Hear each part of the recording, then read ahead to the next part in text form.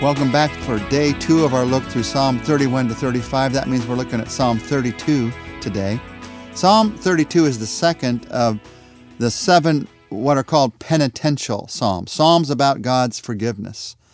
And forgiveness in this psalm is the first of the 3 things that David prays about in this psalm. One of the wonderful things about the book of Psalms is it teaches us many different prayer conversations with God. There's no one right way to pray. But you can certainly learn from the prayers of others. And here you can learn from this 3-part conversation with God that David has in Psalm 32. 3 parts. First, you express to God the joy of your forgiveness. That's a good way to start in prayer. You just start out by telling God how grateful you are for your forgiveness. Listen to how he prays in verses 1 down through verse 5. Blessed is he whose transgressions are forgiven, whose sins are covered. Blessed is the man whose sin the Lord does not count against him, and in whose spirit there is no deceit. When I kept silent, my bones wasted away through my groaning all day long. For day and night your hand was heavy upon me. My strength was sapped as in the heat of summer. Selah. Then I acknowledged my sin to you, and I did not cover up my iniquity. And I said, I will confess my transgressions to the Lord, and you forgave the guilt of my sin. As you look at these first words of Psalm 32, the joy of our forgiveness, the joy of your forgiveness is expressed in 3 words. First, the word blessed. Verse 1, blessed is he whose transgressions are forgiven. These verses from Psalms are quoted by Paul in Romans 4, 6-8. And before he quotes them, he says, David says the same thing, Romans 4, 6. David says the same thing when he speaks of the blessedness of the man to whom God credits righteousness apart from his works. The blessedness of forgiveness. It's pure blessing. Because it's not based, God's forgiveness is not based on anything that you have done or that you could do. It's based on what he has done for you. And the blessing of forgiveness, that there's something I could never have done for myself that he did for me because he loved me so much. That is rejoicing in, expressing to God the joy of your forgiveness. So it's the word blessed. Second word is the word covered, whose sins are covered. God covers over our sins. In the Old Testament, the picture of this was the covering that was over the Ark of the Covenant. That even as God covered that, he covers over our sins. It's interesting here. In verse 5, David writes and he says, I did not cover up my iniquity. And then in verse 1 he says, our sins are covered by God. The truth is, we can try to cover over our sins, or we can trust God as the one who covers our sins. And we need to come to the same place of David. I'm not going to cover my sins. I'm going to trust God for his covering. I'm going to be open about my sins before God, even before others. And I'm going to trust God as my covering, not myself. I'm not going to hide away from my sins. I'm going to bring them to God, and then he will hide them away from even himself. That's the amazing miracle that happens. Are you trying to cover your sin right now? Are you trusting in God to forgive and cover your sins? There's this moment of just extreme joy when you realize, I don't have to cover up anymore. I can trust in God to cover over all those sins in my life. And then there's a third thing that we rejoice in when we rejoice in forgiveness. In verse 2, he says, whose sin the Lord does not count against him. I love that picture. Your sin isn't counted against you anymore. It's like there's this huge ledger, and on one side of the ledger were all of your sins. And the other side of the ledger, the moment the blood of Jesus Christ was entered, all those sins disappeared. They're not even there anymore. They are not counted against you. It's like a scales. On one side of the scales, it was weighted down heavy with your sin. And the moment you put the blood of Jesus Christ, the love of Jesus Christ on the cross for you, you accepted that, and you put it on the other side of the scale, not only did it tip the scales, but it didn't count. Every weight on the other side of the scale just disappears in God's sight. Now, I know we still see our sins in this world. I understand we still struggle with our sin. But in God's sight, they're not counted against you anymore. You can rejoice in that. You can rejoice in the depth of your forgiveness. So the prayer begins, and sometime when you're praying, you might just pray this way. Start by just expressing to God how deeply grateful you are that he has forgiven you. But then the second thing he does in this prayer is he trusts God with his troubles. So second, you trust God with your troubles. I want you to notice in verse 6 the first word. The first word is therefore. When you see the word therefore, it means it relates to everything that was before it. The word therefore, you always ask, what's it there for? And it's there to tell you that what came before is what led to this next phrase, this next sentence. In verses 6 and 7, therefore, let everyone who is godly pray to you while you may be found. Surely when the mighty waters rise, they will not reach him. You are my hiding place. You will protect me from trouble and surround me with songs of deliverance.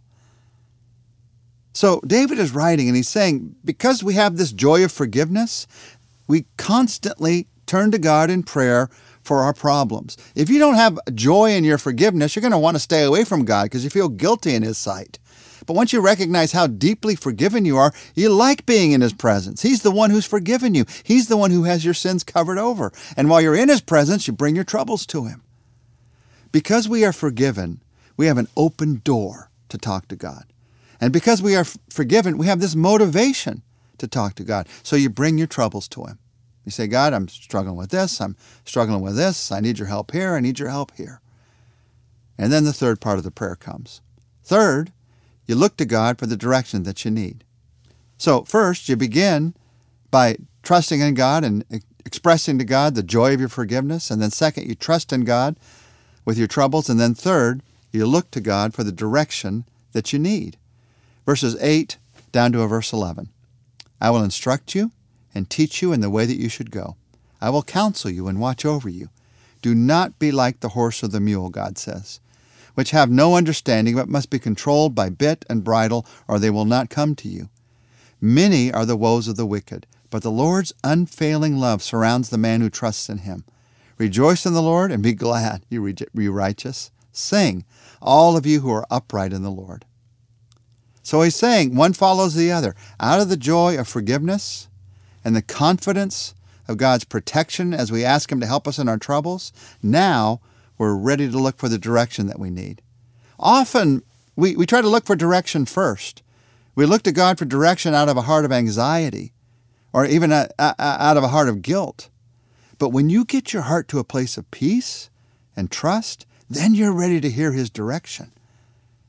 In verse 8, I will instruct you and teach you in the way you should go. He gives both wisdom and direction. He gives us the wisdom of his instruction, but he also teaches us the way that we should go. You get close to God, he does both. He does both. Now, how can anyone have confidence about God's will for their lives?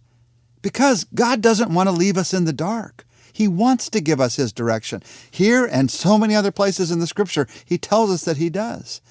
He wants to give us his best direction for our lives. You hear people sometimes say phrases like, God is telling me to, or God said to me. What does that mean? Does being a Christian mean you hear God's audible voice telling you exactly what to do next? Well, that's never happened to me. It's not happened to anybody that I know. It could happen that way. But most often when you hear someone say, God is telling me to, or God is leading me to, or he's saying to me, it means that they've heard from God. Now, it may be through a flash of inspiration that comes to their heart and mind. It may be that they've gone through a process that has slowly caused them to see God's direction. However it's happened, this confidence has grown that you've heard from God. It's not necessarily an audible voice, but it's an internal voice that is actually much more powerful. God is speaking to me. He's got direction for me. And one of the keys to that direction that God wants to give into my life and your life today, it's a tough one to hear, is in verse 9. He says, honestly, don't be like the horse or the mule. He's saying to us, don't be stubborn. Like the horse or the mule who has to be forced into direction with a bit in their mouth. God can certainly channel us in one direction or another through circumstances, through the bit of our circumstances. He does it with unbelievers all the time. He does it with nations all the time. But as a follower of Christ, you want to be guided by his voice, not your circumstances.